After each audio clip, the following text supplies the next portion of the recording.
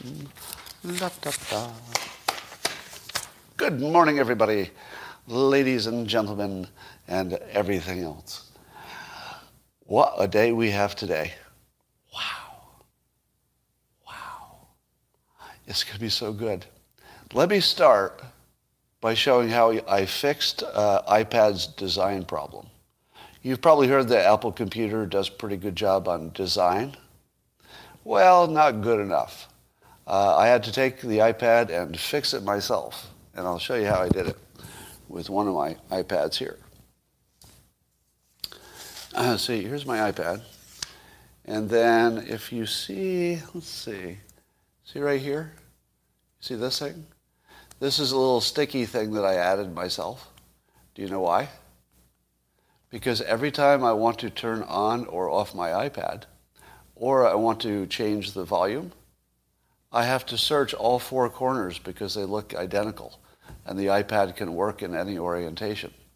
So from the front, you can't tell where the power button is, the on and off switch, and you can't tell where the volume is. So on each of my iPads, I had to modify them so I know which corner the stuff is, because otherwise I have a 1 in 4 chance of getting it right on the first time. So my experience of the iPad is always the same. Wow, this iPad is a miracle of design and function. Okay, let's turn it on. Damn it. Damn it. Damn it. Oh, I hate my iPad, but at least it's on. That's right. Every single time I turned my iPad on or off, I hated it. And I hated the designers who did this to me. I don't get it on the first try ever. It feels like it should be 1 in 4. You get it on the first try, but it feels like 0. Now, don't get me started about who created the micro USB standard. Have you ever used the micro USB? Here, let me give you an example. I'll do the simultaneous sip in a moment here, but I'll give you an. God damn it! Is this the time I'm not going to be able to find it? I'm going to go into a swearing rant in about a second.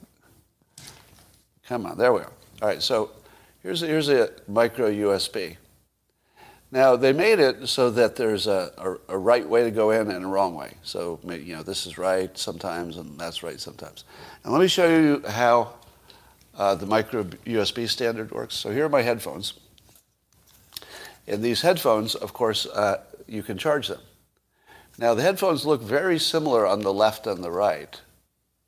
So, because the people who make these headphones suck, and I hate them like I hate anything. So you first have to figure out which of the two places has the place you plug it in. So I first go, it's sort of dark in here. I can't even, I don't know. Can you see the black hole on the black? It's usually dark when I use these, so you're like feeling around. Where is it? Is this one? This one? So there's a 50% chance you get it.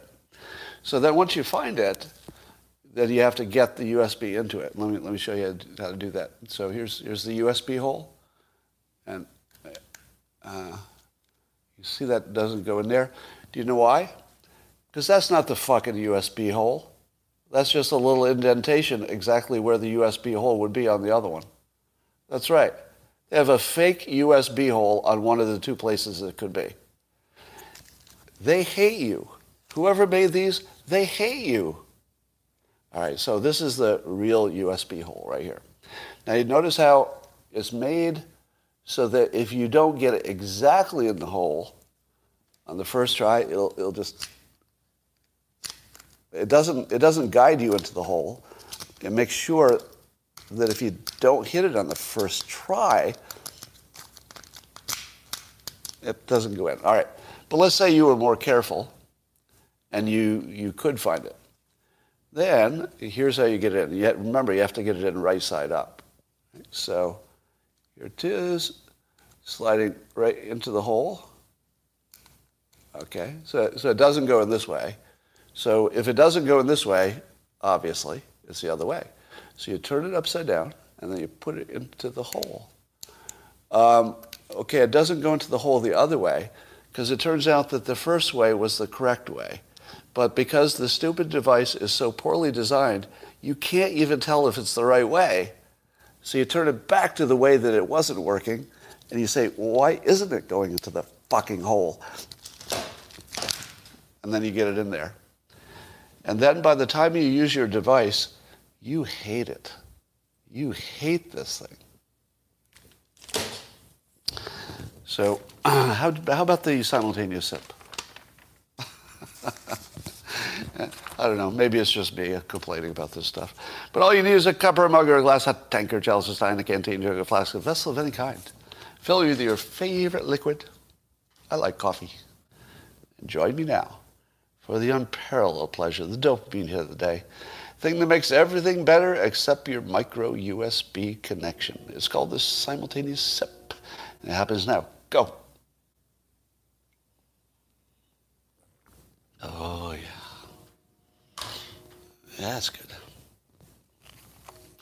I saw a tweet that said the one thing that, this is from Jason Mauk on Twitter.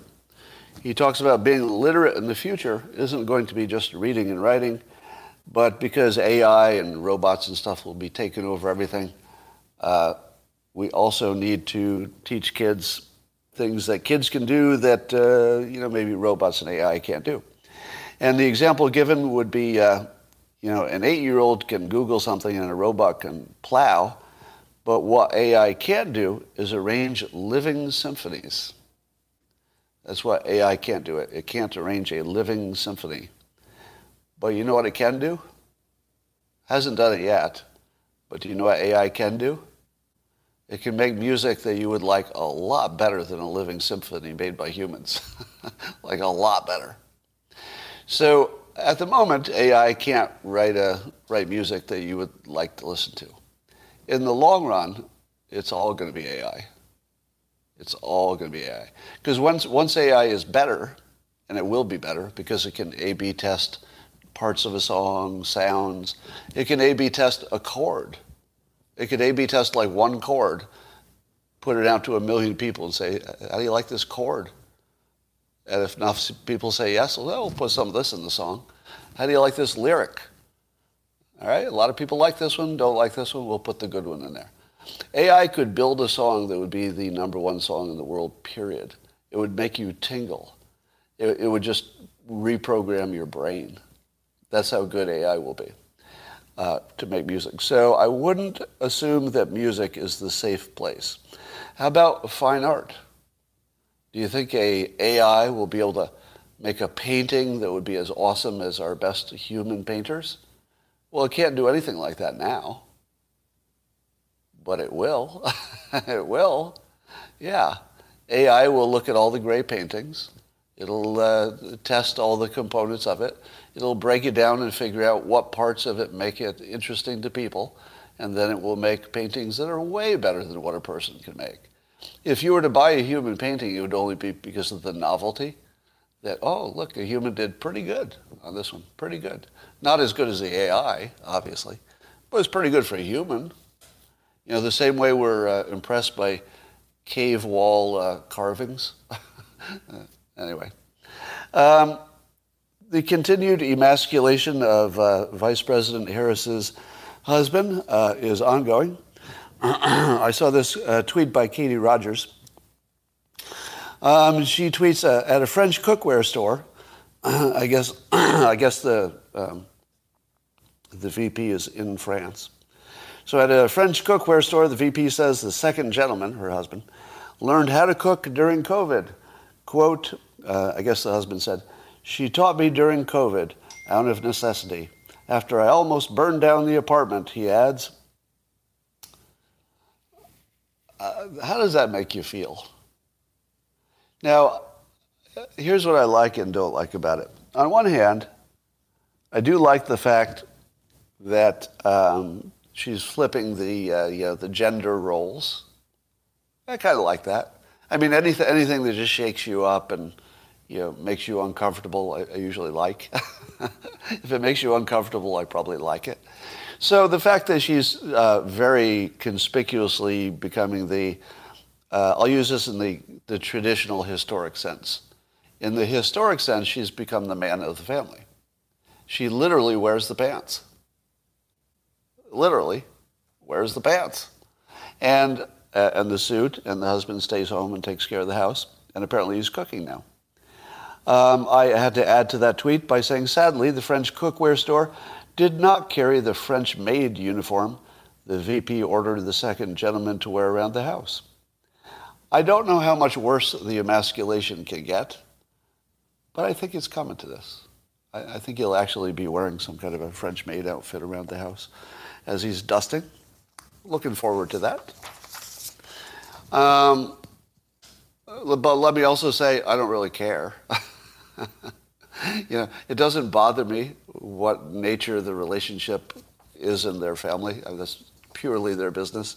It's just interesting that they're flipping the gender roles. All right, here's a horrible story. So there was an astronaut that went up on Blue Origin's flight with Bezos. So this was just a month ago. Guy, a private citizen gets to go on a rocket ship into space, and that turned out well. And then a month later, he dies in a private plane. He died in a Cessna 172 with some other people. They don't know the cause of the problem yet, but I'll tell you a little bit that I know about aviation, because, as you know, my wife is a pilot. And the aircraft that he died in is the exact one she spends most of her time in. It's a Cessna 172, which is, I think the Cessna 172 is like the most common small aircraft. There are a lot of them. But here's what you need to know about the Cessna 172. Again, I'm just sort of talking based on stuff I've heard being around pilot talk. If you're flying that kind of an aircraft, you usually want to hang around somewhere where there's a road. Have you ever heard that? You want to make sure that you can see a sizable street from wherever you're flying. And the reason is, if you have a mechanical difficulty, you still have a pretty good glide path. And so you could at least glide onto a street, which wouldn't be clean, but it's better than a forest. So the fact that he went down in a wooded area probably limits the possible problems to the following. Yeah, I know where you're going with this. Some of you are pilots, so you're ahead of me already. Probably, so one of two problems. One is he, or the pilot, diverted from where they could see a street. So once they had mechanical problems, maybe they didn't have any option of any place to land. So that would have been maybe a pilot error, if that happened, because I think it's pretty basic to keep a road in view.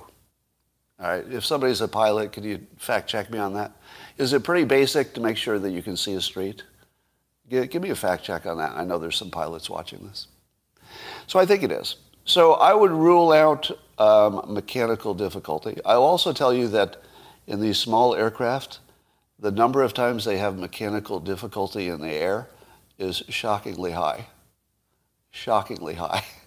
The number of times they get 5,000 feet in the air and the engine starts sputtering, it's way more than you think. But experienced pilots almost always can overcome the minor problems. The number one reason that small aircraft crash is, anybody? What's the number one reason that small aircraft crash? Well, pilot error, yes, but I want to be more specific. Yeah, it's pilot error, but specifically pilot error. The answer is people who accidentally go from VFR to IFR. So VFR means visual flying, meaning you can see well, so you can fly fine because you got lots of visibility. IFR means that suddenly there might have been a cloud cover that they misjudged. And if you get in the clouds, the 172 might have, I think it has, the ability to fly IFR, meaning you could fly instruments, but only if you were good at it. Only if you were good at it, right? It's not good enough that the plane can fly IFR. The pilot has to be able to fly it. So there's, if I had to guess, and this is just pure speculation, if I had to guess, I would say the most likely situation is there was some cloud cover, but we haven't heard about that. So wait to hear. Yeah, John F. Kennedy Jr., perfect example, yes. And pilots are so afraid of that situation, going from VFR to instrument, low visibility, that I think even some of the people who teach how to fly on instruments have never flown in clouds. Let me say that again. The people who teach you how to fly in the clouds, some of them I don't think have ever flown in the clouds because it's too dangerous even if you know how. That's how dangerous it is. And you say, well, how do they learn to teach it if they've never flown in it? They have something called foggles, a special kind of goggles that cover the top of your sight so you can only see the instruments. So they practice with their vision obscured, with a pilot who can see in the back usually, or the front. Anyway, that's your little aviation knowledge for the day. I saw an excellent persuasive tweet that might not work the way the tweeter hoped. You might be familiar with Dr. Robert Malone. I would put him in the category of contrarian doctors about the pandemic specifically. So he's one of these rogue contrarian doctors, one of the inventors of the mRNA technology, I guess. So he's really highly qualified. So that's the first thing you need to know. If there was somebody you wanted to listen to, he'd be exactly the kind of credentials you do want to look at. So he has some, lots of differences about the pandemic from the mainstream stuff. And he tweeted a picture of himself next to a picture of Big Bird, because Big Bird is being employed to persuade children to get vaccinated. And then Robert Malone, MD, tweets of the pictures of his picture next to Big Bird. He goes, "Your call. Who are you going to listen to? I give you well-sourced information and try to help you to be able to interpret it for yourself. CNN and the legacy media gives you propaganda. USG, Big Pharma lies, and cartoon characters designed to sell jabs directly to children." All right, so who do you believe? Do you believe the highly qualified doctor whose experience is exactly the kind of experience you'd want, or do you believe Big Bird? Which one is more credible, Big Bird or a doctor with the exact credentials you would want to see? Here's the answer. It's a tie. It's a tie. Do you know why? Because what Dr. Malone offers is to show you well-sourced information, this is his own words, and to help you be able to interpret it for yourself. That's not a thing. That's not a thing. You can't show me your well-sourced information and expect me to interpret it correctly. How the hell am I going to do that?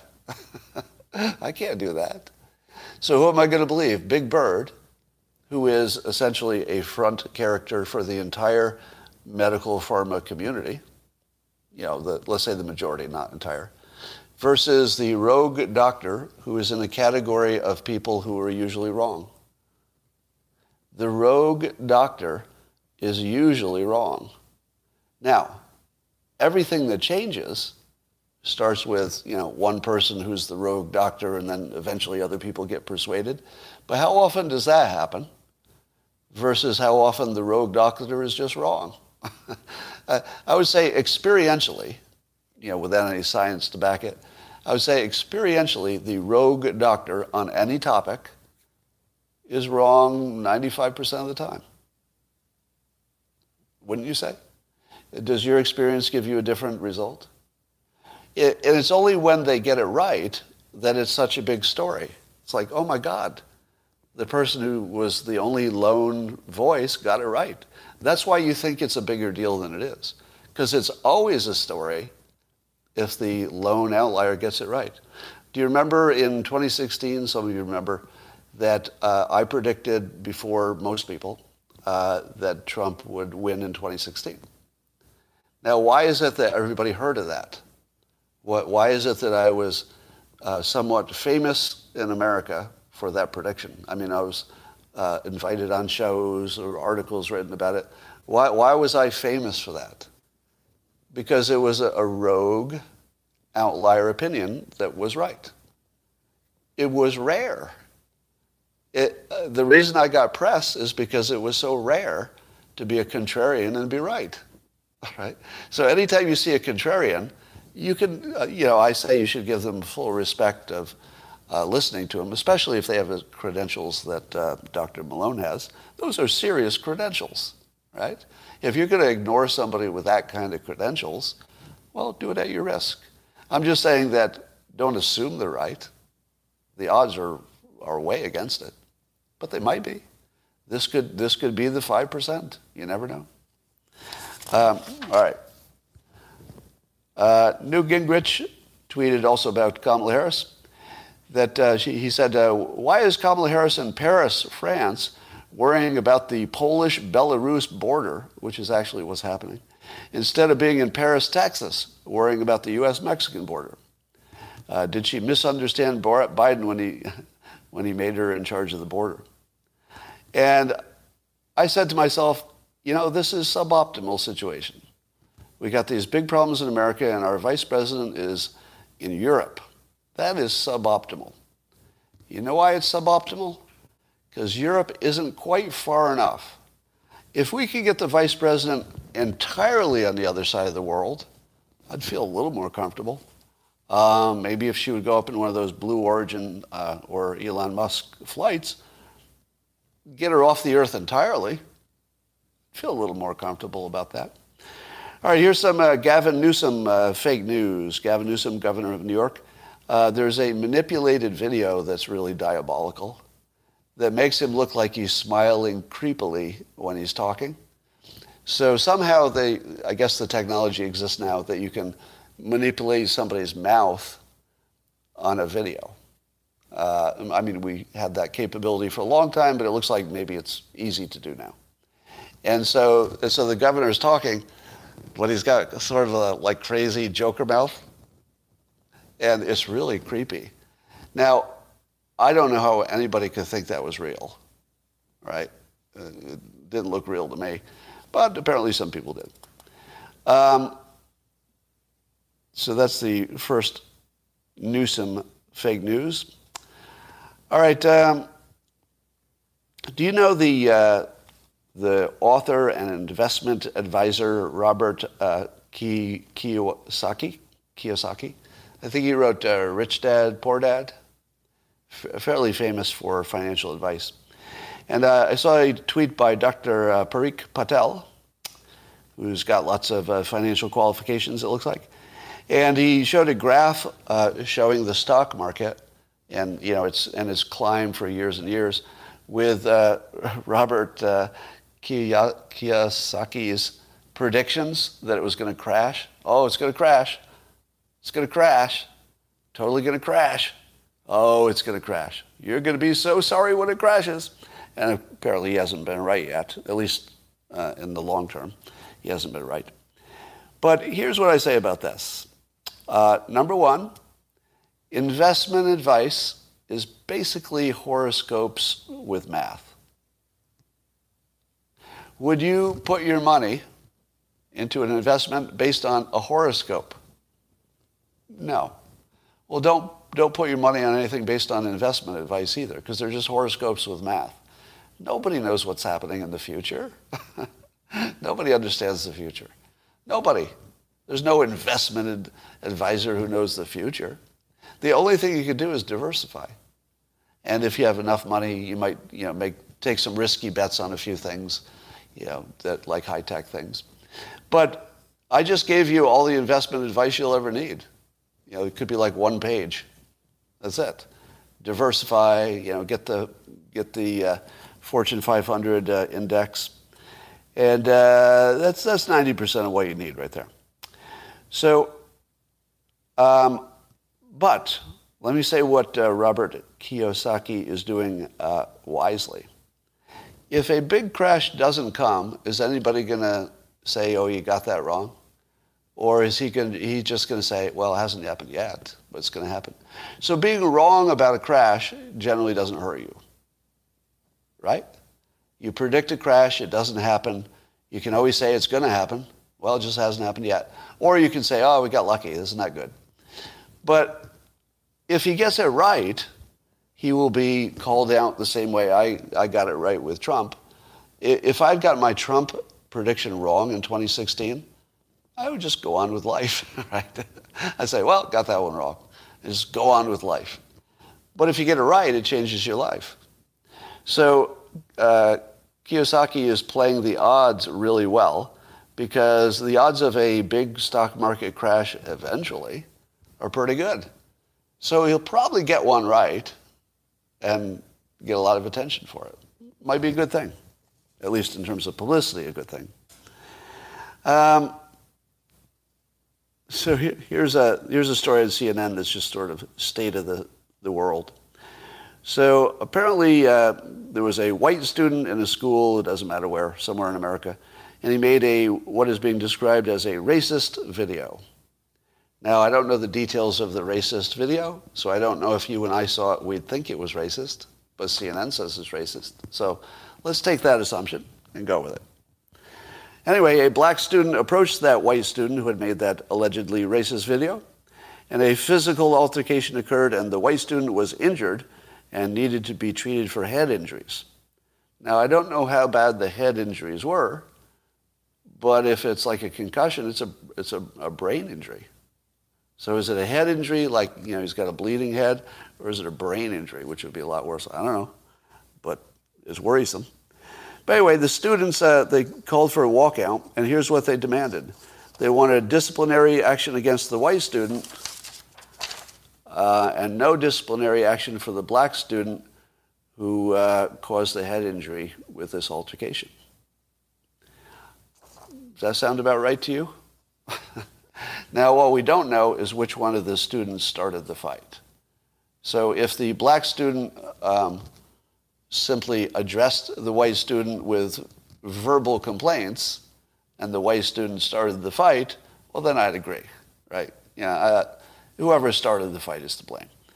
But if it worked the other way, or they sort of both started the fight, which, with kids it's usually they both started the fight, wouldn't you say? There's words, there's a touch, there's a push. It usually escalates at the same time. It's not like somebody walks up and throws a punch. Could happen. I mean, maybe. But probably they're both about equally culpable. And it feels to me, without knowing the full details of this, so I could be wrong if I heard the context, but it feels like it's another example of violence against white males being acceptable. Would you agree? Now, I'm not defending his racist alleged video. I'm not saying that, obviously. I'm saying that the way this is written and the student's reaction to it feels like, one more little brick on that wall of it's okay to hunt white males and hurt them.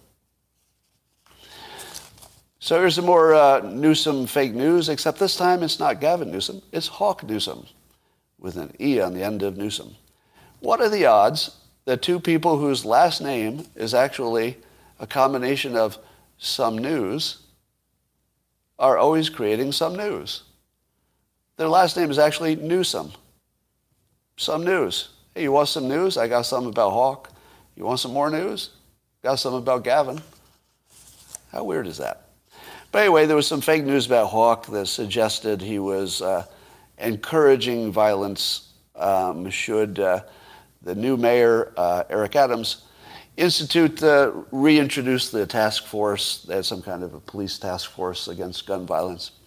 And I guess it was disbanded, and if he reintroduces it, Hawk was saying that there would be violence. Now, the way it was reported was that Hawk was maybe encouraging violence or in favor of it. That actually didn't happen. He predicted it. Predicting violence is perfectly acceptable. Would you disagree? I've predicted violence lots of times. Is there any problem with predicting violence? No. So while I don't back Hawk Newsom on a lot of things he says, this was just fake news. All right? Now, I've told you before that don't underestimate Hawk Newsom's game. He's really clever. right? And what he did here was walk right up to the line of saying something that would have been inappropriate, suggesting violence. He walked up to the line, but he didn't cross it. But he is, I'll take away the probably, he is smart enough to know that phrasing it exactly the way he did would get the most attention while still putting him in a safe place, which is, he's not recommending violence, he's just predicting it. And it's pretty clever, because it worked. So every time you think to yourself that something that Hawk Newsom's doing doesn't make sense, give it another thought, because he's operating at a pretty sophisticated level with persuasion. All right, Dagan McDowell tweets, and I agree, that Biden and company have intentionally driven up the price of oil and fuel by taking a hatchet job to our energy economy. They've intentionally, and intentionally will be the word that I'll question here in a moment, they've intentionally created hardships for Americans. Only when energy prices are high do these alternatives make sense. So in other words, Dagan is saying that the Biden administration is making fossil fuels too high priced to make it easier for the green stuff to be economical. Now, generally speaking, and I say this often, I reject the mind-reading opinions, which is you have to be in the mind of the other person to have that opinion. But I don't know that applies here, because I think they're saying it directly, aren't they? Isn't the Biden administration saying directly that they want green energy and that they want to price carbon fuels out? I feel like that's a direct message, but they don't say it. They don't package their message as succinctly as Dagan McDowell did, by saying they're basically torturing the middle class to get their let's say, left-leaning agenda through, which is more green energy. That's what it looks like. So I don't think that was mind-reading at all. I think that was right on.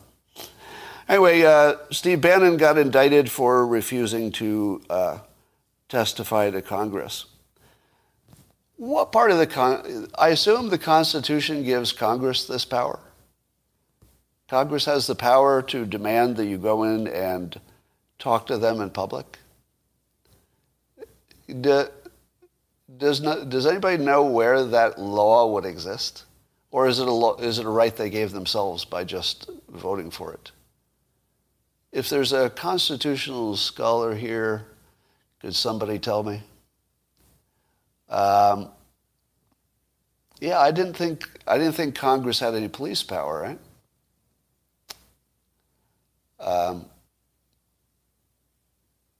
So I'm a little confused about this story. They have subpoena power, but does subpoena power give them power to punish you if you don't obey the subpoena? I don't know. I'm very much in favor of citizens resisting this because it looks like a show trial to me. When Congress does these things, it doesn't look like the point of it is justice, does it? When people get subpoenaed for the court system, I say to myself, well, flaws and all, at least it's part of the justice process, so that's okay. But this is outside of the justice process. How do you do a show trial when you're not part of the justice system? I guess Eric Holder also refused. So this is kind of an interesting case. We'll see if any penalty happens to Bannon. I guess you could get 30 days in jail for doing this. But I definitely support him in this. I would support him. And it wouldn't matter what his reason is. So I don't care what Bannon's reason is for not wanting to do it. I feel like every citizen should be able to refuse this. Who's with me? I don't think we should be able to refuse talking to the real police. But I think we should be able to refuse this. Yeah, okay. I think most of you agree on that. There is a great article by Andrew Sullivan on Substack. I tweeted it, so you can tweet Andrew Sullivan and look for his articles or my Twitter feed. And here's how he tweeted about his own This is his sort of summary of his own article. He said, 2016 election. So see what all these have in common. What do all these have in common before he tells you?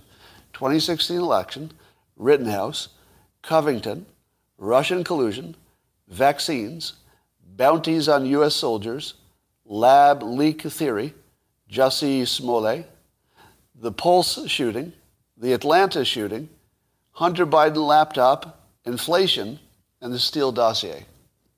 What do they all have in common? Fake news, yes.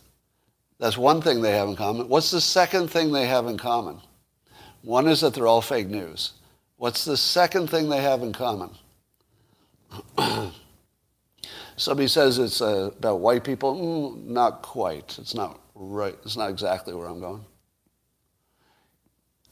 It's conservative bashing. That's correct. Every one of these stories favors the left's narratives, every one of them. And he didn't even have a complete list.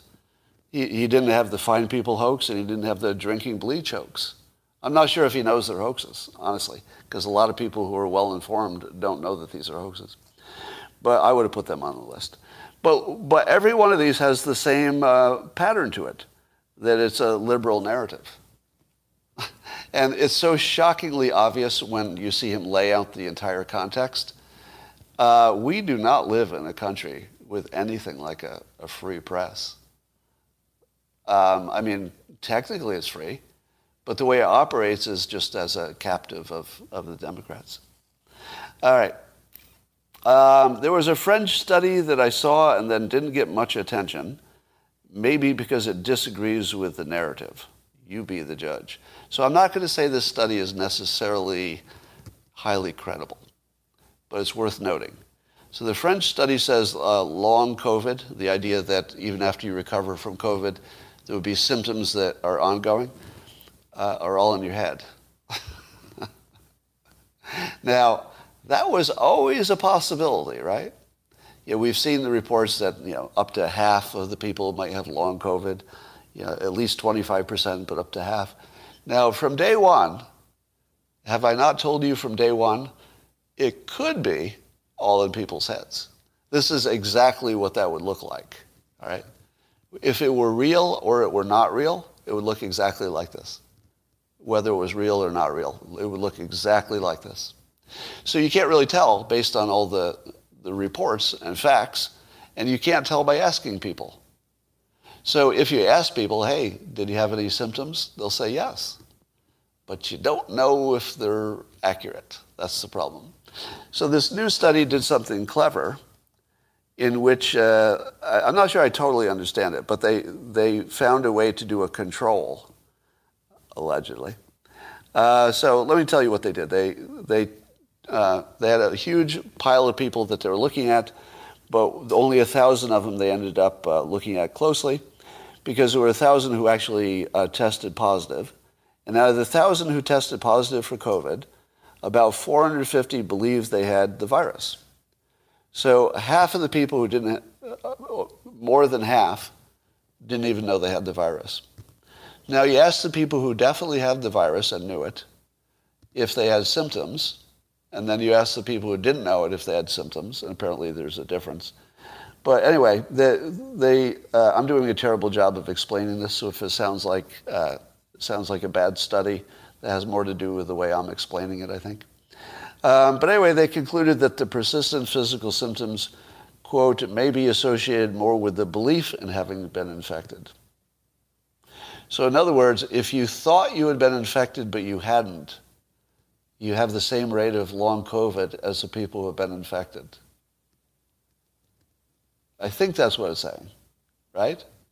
Let me say that again. If you thought you had COVID but you didn't, you have the same experience of long COVID, you report the same symptoms as people who actually had the thing, which would suggest there's no such thing as long COVID. I'm not convinced, and I'm not convinced for the wrong reason. Here's the worst reason to not be convinced. Anecdotal evidence.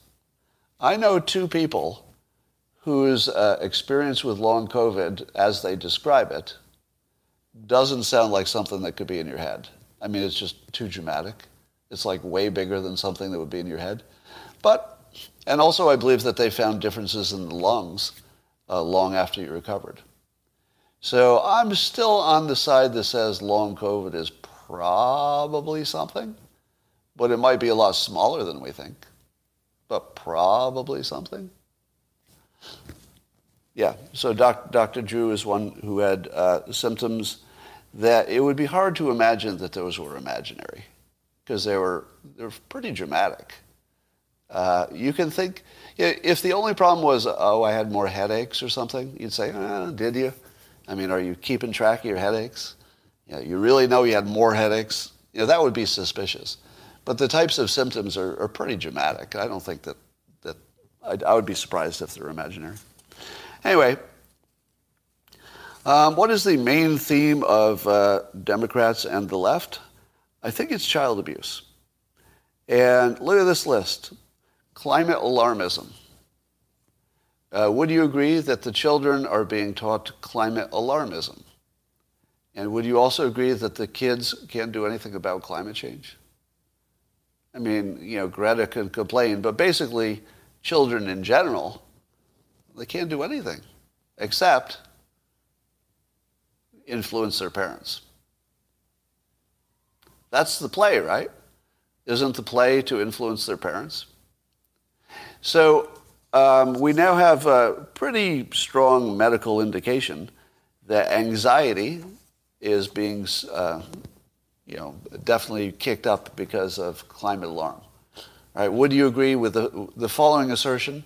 We do know that kids are getting really scared and anxious about climate change. Okay, I think we all agree that that's true. We also know that anxiety is very strongly correlated with bad health outcomes. So does climate change alarmism cause children to be less healthy? Yes. Yeah, I mean, it's pretty clear. Unless, I guess the only caveat would be if adults are more sensitive to anxiety or something. Maybe kids are more resilient. I doubt it. But, I mean, you could imagine it. So climate change is basically child abuse at least how it's being presented to children, for some larger goal, some goal of the left to have more green energy, I guess. Critical race theory, or let's not call it by that name, but the things that are embedded in curriculums, does that not just turn kids against each other? It basically labels some kids victims and some kids oppressors. How is that good for kids? That feels like child abuse, doesn't it? To sort them into abusers and abused. I think it's child abuse. How about lack of school choice? If you wanted your kid to get out of the cesspool of public school, you couldn't do it, unless you had a lot of money. So that feels like some kind of child abuse. How about forced vaccinations for kids that have almost no chance of having a problem with COVID? But we're going to vaccinate those kids to keep adults safe. It's child abuse. It's child abuse for the benefit of adults. How about social media? We allow children to use social media, which I'm opposed to. I don't think children should be allowed to use social media because it's damaging. It's obviously damaging. It couldn't be more obvious. I'm not even sure adults should use social media, but at least we get to, make adult choices. Kids don't make adult choices. You're feeding cocaine to children.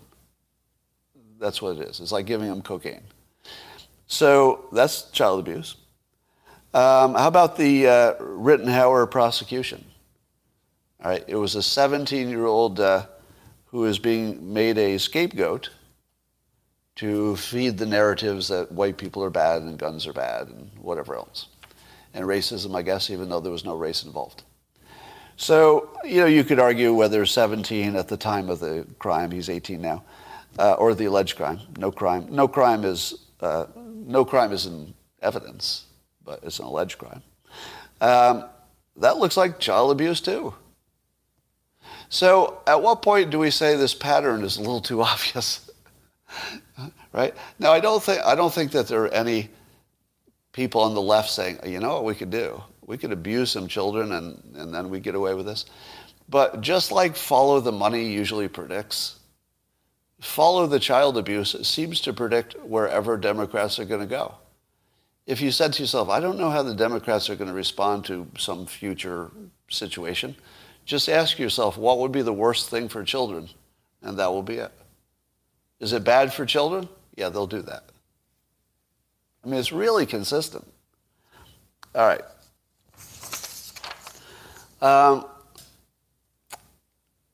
I loved this tweet from Michael Edwards on Twitter. So I got into a conversation with somebody who said that I'm a dumbass for believing that CRT is taught in schools because CRT is only a college-level class, and man, am I an idiot for thinking that any of that's in the public school system. Now, this person is a victim. The person who thinks that CRT is not being taught in schools. Every day I wake up and my social media has at least one example of written documentation where clearly the tenets, the philosophy of CRT is embedded in the curriculum. It's in writing in lots of different places, and it's clear, right? They don't use the words critical race theory, they just embed the concepts. So somehow the left has convinced a lot of morons that just because the name critical race theory isn't specifically used when they talk about schools and high schools, that somehow that's meaningful. It's not meaningful. You're just using a different word. But listen to what Michael Edwards tweets, and I love this. He goes, if there... So after this guy said I was a dumbass saying there's none of this is being taught in schools, Michael Edwards tweets, if there is none in schools, then there's no problem banning teaching it, right?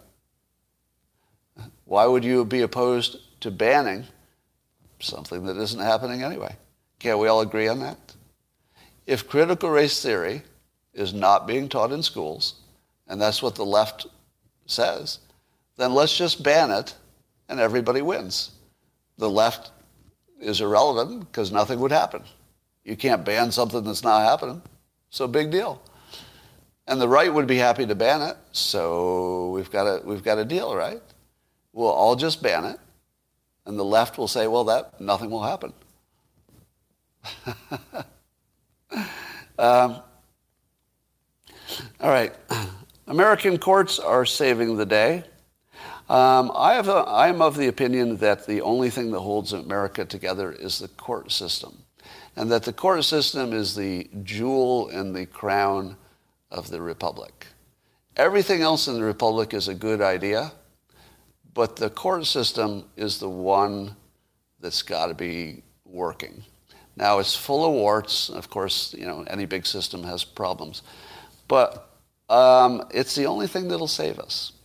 And I'll give you a couple of examples. Apparently, the Biden idea to have OSHA enforce vaccine mandates got stopped by the Fifth Circuit, who said it was just an insanely overbroad mandate that didn't distinguish by degree of risk.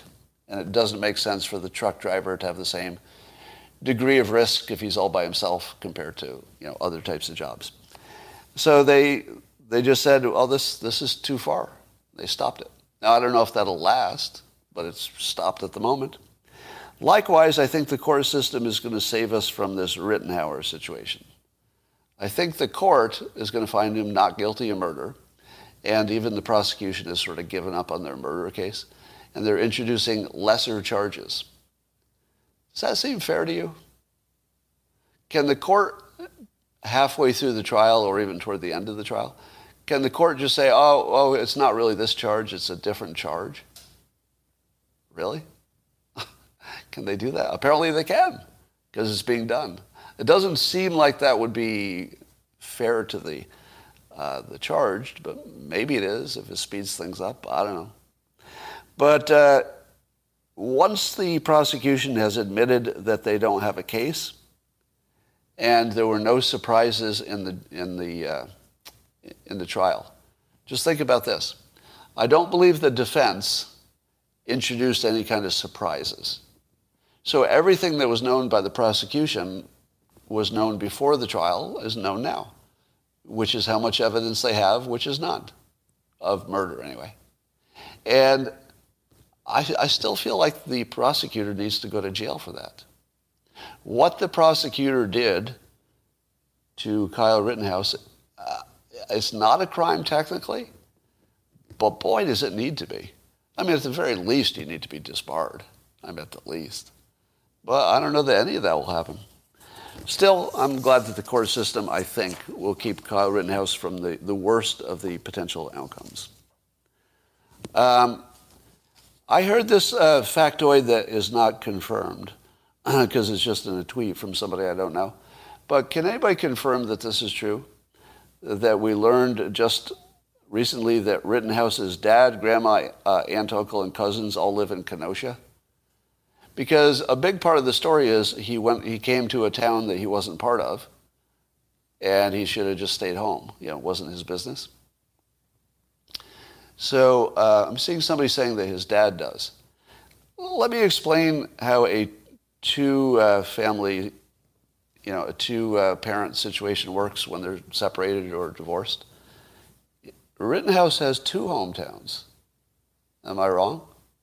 If his father's in one town and his mother's in a neighboring town, presumably he spends a lot of time in both. He might have a bed in one and not in the other, but he has two hometowns. You know, the town that you spend your time with your father, who lives there, is kind of your hometown too. So, and he only was 20 minutes away.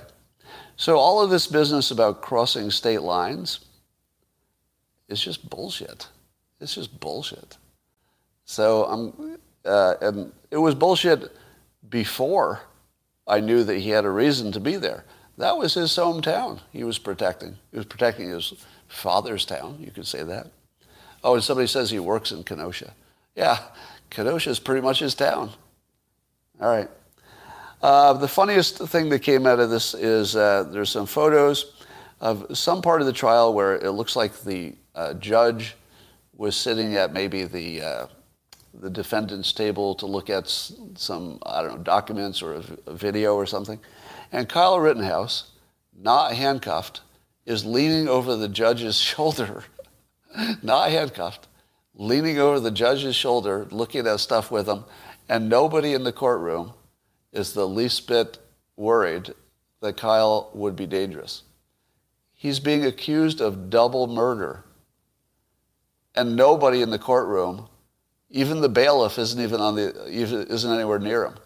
The bailiff's on the other side of the room, and an unhandcuffed guy charged with double murder is just looking over the shoulder of the judge, and nobody's concerned. Nobody's concerned.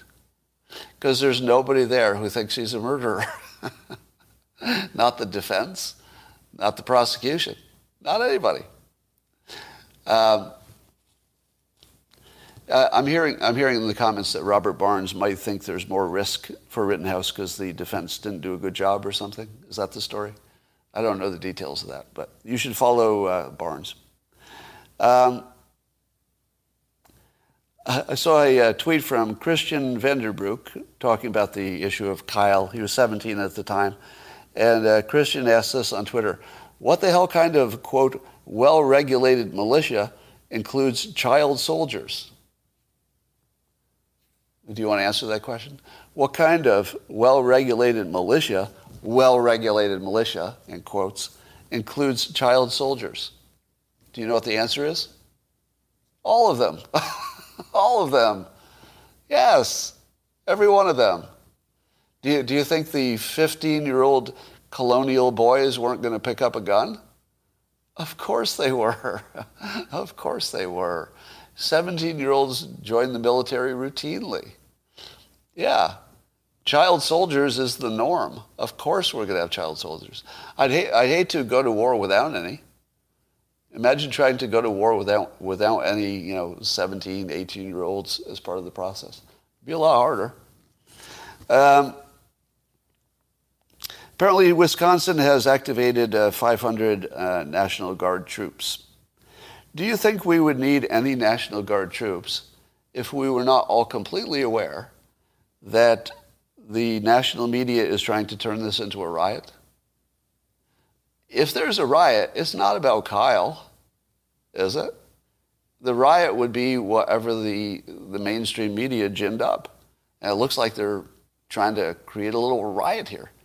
And I wonder if activating the troops is part of the risk management, I hope. I hope it's just good risk management.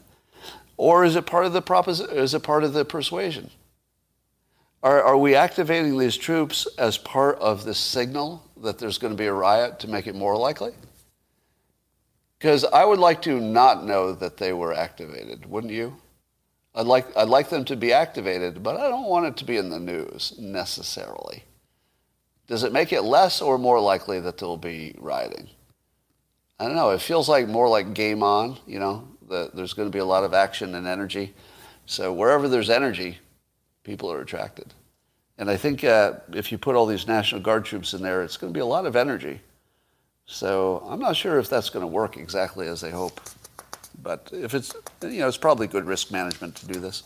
But talking about it, maybe not so much. All right, that is pretty much influence the jurors. Yeah, could influence the jurors, you're right. 10 Proud Boys could handle it. Don't get me started on the Proud Boys. You know, the problem with groups like the Proud Boys and really any group, the left, the right, the problem with any of these groups is there's always going to be somebody bad in a group. And then they will come to define the entire group.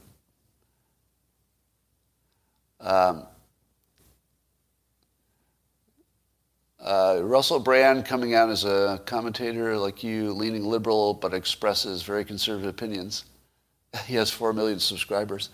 Russell Brand, I hear what you're saying, that he leans liberal, but because he's open-minded and he's smart, and he does seem, he's on the short list of people that I think is immune to some of the biases. And he's got 4 million subscribers. I think he earned 4 million subscribers. I think his number of subscribers is completely commensurate with the quality of his product. It's a very high-quality product. If you haven't watched it, it's really good. Also the divorce courts, yeah. He's a libertarian, somebody says. That makes sense. A left-leaning libertarian. And Bill Maher keeps pounding on the Wake mob as well.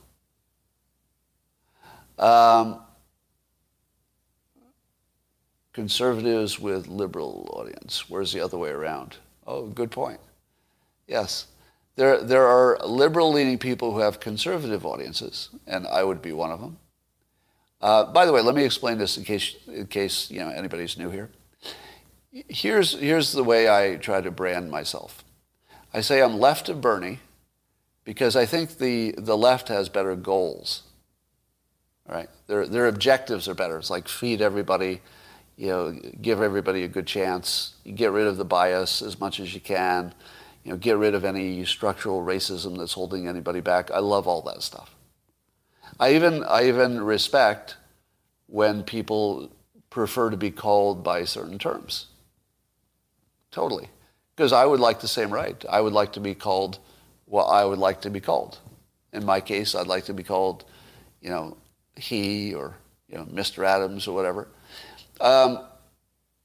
So that's just, you know, being polite. Everything can go too far, of course, right? Everything can go too far. So I like the objectives of the left, but I don't like their tactics, and I don't think they understand human motivation, so they don't build good systems. So I like the systems and practicality of the right, because the right never ignores stuff that matters. The left consistently ignores gigantic variables. They just ignore variables, such as how people act, right? Or how much money there is. Just gigantic variables, just completely ignored on the left. So I can't embrace the left's strategy because it's just nonsense. The right, however, has let's say maybe a more clear-eyed, and some would say, you know, cold-blooded approach to things. because those make systems work better. You know, a good system is going to be a little harsh, but it's only going to be harsh against the people it needs to be. It's not going to be a bit harsh against the people who are heading in the right direction. So I appreciate the right's systems, and I appreciate the left's, you know, idealism, but I don't think either of them have it right. That's my take. I don't think either side has it right. There is clearly gigantic space for a middle party. It would take somebody with extraordinary persuasion to pull it off, but there's an opening, and I don't think it's ever existed before. There is an opening for a middle party that would represent 70% of the country. 70% of the country. But the only way to pull it off is that the middle party would actually have to be middle. Like, it couldn't be pretend middle like everybody tries to do. You know, they try to pretend they're appealing to the middle, but they're not. At the very least, the candidate for the middle party would give you both arguments, right? That's the way I'd run it. Now, somebody said Trump is middle. That's not too far off. It's not too far off to say Trump is middle, but because of his provocative ways, he'll never be seen that way. So he doesn't work that way. He doesn't work as a middle candidate. But the other thing that Trump doesn't do, he doesn't explain the other side. Now, I'm not saying that he should, because he's a great persuader, and just sticking to your points and letting the other side defend themselves is probably a good strategy. But if you wanted to be credible, and I think there's this gigantic thirst for at least credibility, which is different from being right. You know, people will forgive you for being wrong, but they won't forgive you for being wrong when you should have done it differently, when you should have known. They won't forgive that. Right? So if I were the middle party, I would always tell you the other person's argument, and I would do the best job I could of explaining it. Say, look, I'm going to propose X, but I got to tell you Y has some good points. If you can't do that, you don't deserve the vote. I'll say that again really clearly. If you can't argue the other team's side convincingly, you shouldn't be a politician. You don't have the capability. And I don't think you would be credible if you can't describe the other side credibly. Now, on these live stream, I try to do that. Do I succeed? I don't know. That'd be a judgment call. But I do try to show the other party's argument. And the reason I do that is to build credibility. Does it work? Because I know it pisses you off a lot when you hear me even explain the other side's point of view. But does it work overall that when I agree with you, it doesn't feel like I'm just taking a side? Yeah, so I think it works. It's just not a perfectly clean process. Some people are just going to hate me for it.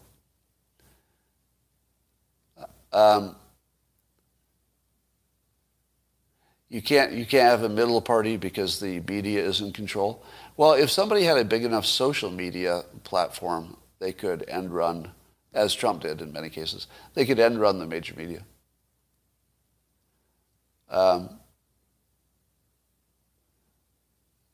What about Joe Rogan? Oh, you mean?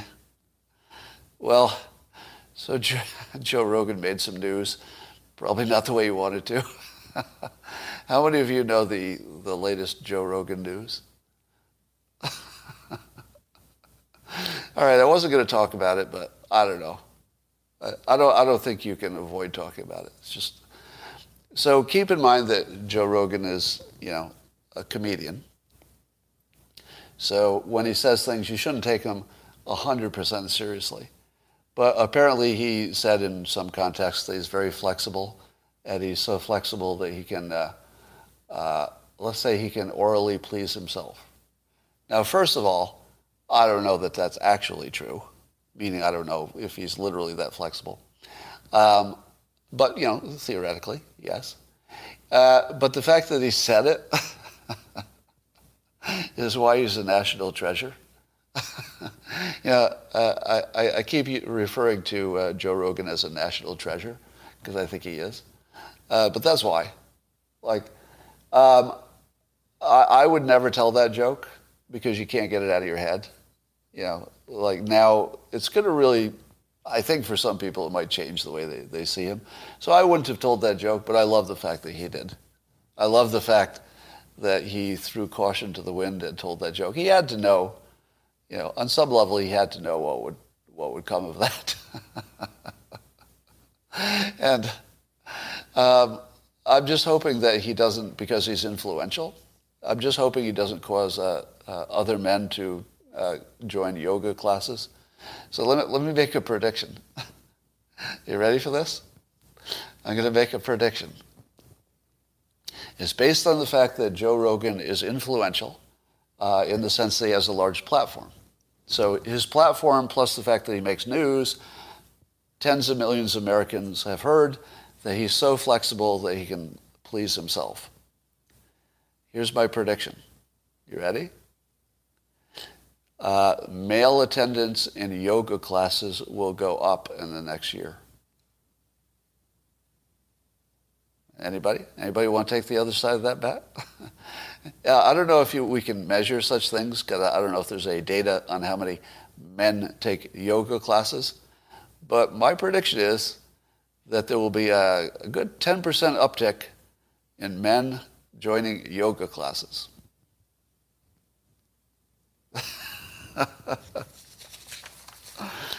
I'll just leave that there. All right.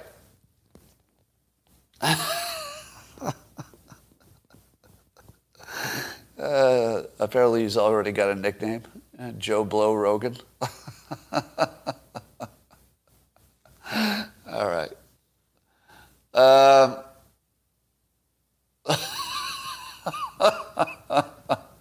I'm just looking at your jokes now. I'm just going to look at the jokes.